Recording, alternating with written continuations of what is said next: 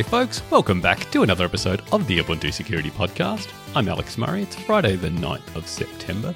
This week we're going to look into a recent malware teardown done by AT&T Alien Labs around this Shikitaga malware, and we'll get into that in a bit because first we're going to do the usual roundup of security fixes that have gone into the supported Ubuntu releases over the past week. This week, there were 13 unique CVEs that were addressed, a bit of a quieter week. And up first was some updates for the kernels, so thanks as always to the kernel team for putting these together. This week, I've tried to group these together to, minimize the amount that I go into the same vulnerabilities again and again. So we had updates for kernels in Ubuntu 14.04 Extended Security Maintenance, 16.04 Extended Security Maintenance, and 18.04 Long-Term Support for a single vulnerability that I actually mentioned back in last week's episode, which is an out-of-bounds write in the virtual terminal driver, which could occur when changing VGA console fonts.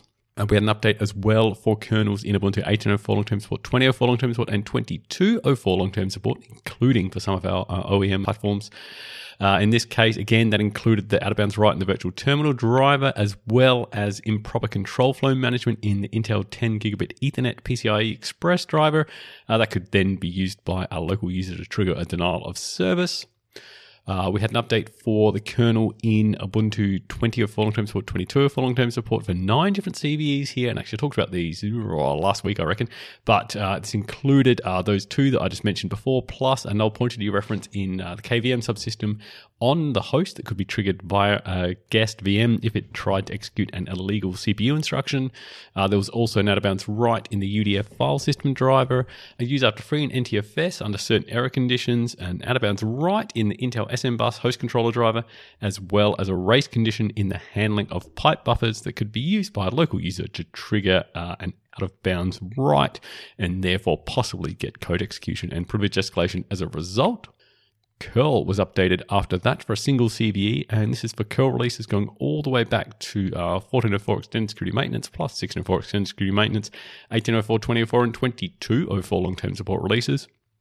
Single CVE here, we prioritize this as low, but we do like to get our curl updates out pretty quickly, so this one still was done nonetheless.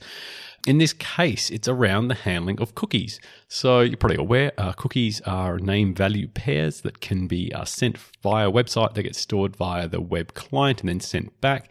They often get used for storing things like login tokens and the like. And so cookies can usually encoded just as ASCII, and they contain the usual, ASCII contains the usual set of characters, A to Z, upper and lowercase, digits 0 to 9, punctuation, space and exclamation mark and quotes and all those sort of standard keys you get on your US keyboard. But they also contain a bunch of different control characters as well. Things like the 0 value as a byte is null. There's a bell character, to ring the bell in your terminal, or a line feed carriage return, horizontal tab, so your normal tab, and all the rest of them. And those, they have values of within a byte of below 32. Printable ones, they come after that. And normally, when cookies, you would reject those sorts of characters because they're not really encoding any real information. And since version 4.9, curl actually was accepting cookies with control codes. As a result, as I said, cookies get sent to you by a server, and then you send them back. What that means is that over time, though, web servers have started to get more strict on the cookies that they accept or not, and so they'll start rejecting cookies that have these control codes in them with a 400 response code, which is a bad request.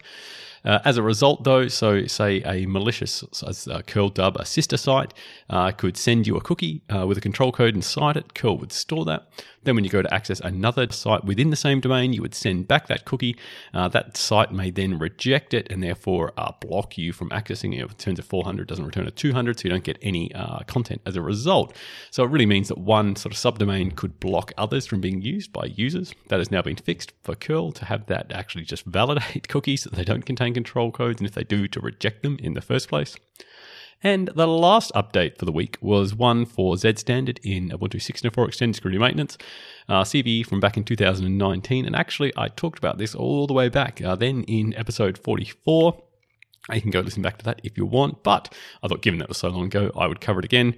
In this case, it was a race condition when using a single pass compression in Z Standard. So Z Standard is a new compression library. Well, I guess it's new-ish, but new came out of Facebook as far as I recall. And so a race condition when using single pass compression that then might allow an attacker to get an out-of-bounds right if the caller had provided a buffer that was smaller than the recommended size.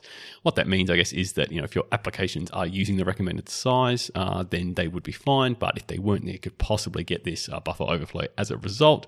There are lots of different packages that use Z Standard, so not necessarily all of them are affected. But the idea of putting this fix into Z Standard itself means that then anyone that was using it potentially in this unsafe way is now protected.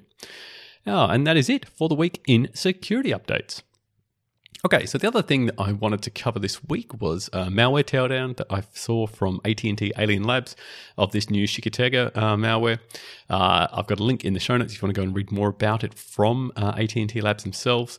But they describe this as malware that targets endpoints and IoT devices that are running Linux. So obviously the kind of thing that as an Ubuntu security team, we are interested in this kind of stuff. It talks about how it uses multiple different binaries to achieve its purpose, and each one does one small part of the process. So clearly the malware authors have learnt from the Unix philosophy of having lots of small tools and coupling them together to achieve your purpose. I think actually the other part of that though too is it means it's probably easier to, I guess, repurpose those. You can combine different pieces together for other, say, pieces of malware. And the one thing I really found interesting about this actually is it talks about how it uses various components of the Metasploit framework along the way. So if you're not familiar, you probably have heard of Metasploit, but if you haven't, it's a framework that contains various different exploits for various vulnerabilities, plus different tools to kind of help you put them together in different ways, to kind of scan your environment to kind of figure out what you might need and that kind of thing as well. So really useful for red teams and the like, but obviously also useful for malware authors. So they then start tearing this thing down into its separate components. So the initial dropper is a small binary that's encoded using one of the standard Metasploit encoders, and that helps obviously it to evade detection from boring standard AV scanners and the like. That then goes and decodes itself, revealing some basic shellcode that opens a socket back to the command and control server. It then goes and downloads additional shellcode to run. What that means is it keeps this initial binary really small. It only has to ship a very small amount of code inside itself, and then it gets further code or commands from the command and control server. So it downloads that shellcode, plus it downloads Metasploit's Metal interpreter. That then means it can make use of off-the-shelf components from Metasploit in its further stages, so it can just execute those directly. It then goes and downloads the next stage of the dropper as well. This next stage is again encoded, so it decodes that. That then again reveals some shellcode that spawns a shell, binsh. And from this shell, it then goes and tries to run a bunch of standard shell commands to try to exploit a couple known privilege escalation vulnerabilities in Linux. The first of these we actually covered back in episode 147, which is one against PolicyKit. And the second one is a kernel vulnerability that I talked about back in episode 113. As you can probably tell, both of these have been patched a long time ago for Ubuntu. So it's interesting, I guess, to see that it is still trying to exploit vulnerabilities that have been fixed for quite a while now on all the popular Linux distributions. So really, they're looking at machines that aren't being updated. Anyway, once it has gained the root privileges by trying to make use of either of those vulnerabilities, it then goes on to achieve persistence and executes its primary payload, which I guess not surprisingly is a crypto miner. Whoop whoop. So persistence is achieved in this case by using cron to download the crypto miner from the command and control server on each boot, and then it sets up another cron job to execute the crypto miner. That is done for both the standard user that it originally, I guess, was using to compromise the machine, plus the root user as well. So you get two jobs of this crypto miner running. As a result, because each time it re-downloads this crypto miner, the only traces left on the machine is the traces in your cron tabs itself. Interestingly, the crypto miner is the standard XMRig crypto miner, and that's configured to then mine Monero, obviously then with the right configs to ship that off to the malware authors. The C2, they've got some details on that as well. The C2 is fronted by Cloudflare and CloudFront. No details are provided, however, on the initial compromise, which is a bit sad because that's where I guess really interests me, because obviously if you can stop yourself being compromised in that first place, you're protected against these kind of attacks, obviously. But in this case, once someone has code execution, in this case, then they're taking advantage of these known vulnerabilities to get privilege escalation. Like I mentioned, both of those were patched in Ubuntu quite a while ago, and even for that kernel privilege escalation vulnerability, we actually released a live patch for that one as well. So that really shows the value in services such as live patch. You can still stay protected against the kind of vulnerabilities that people are exploiting out there without even needing to reboot.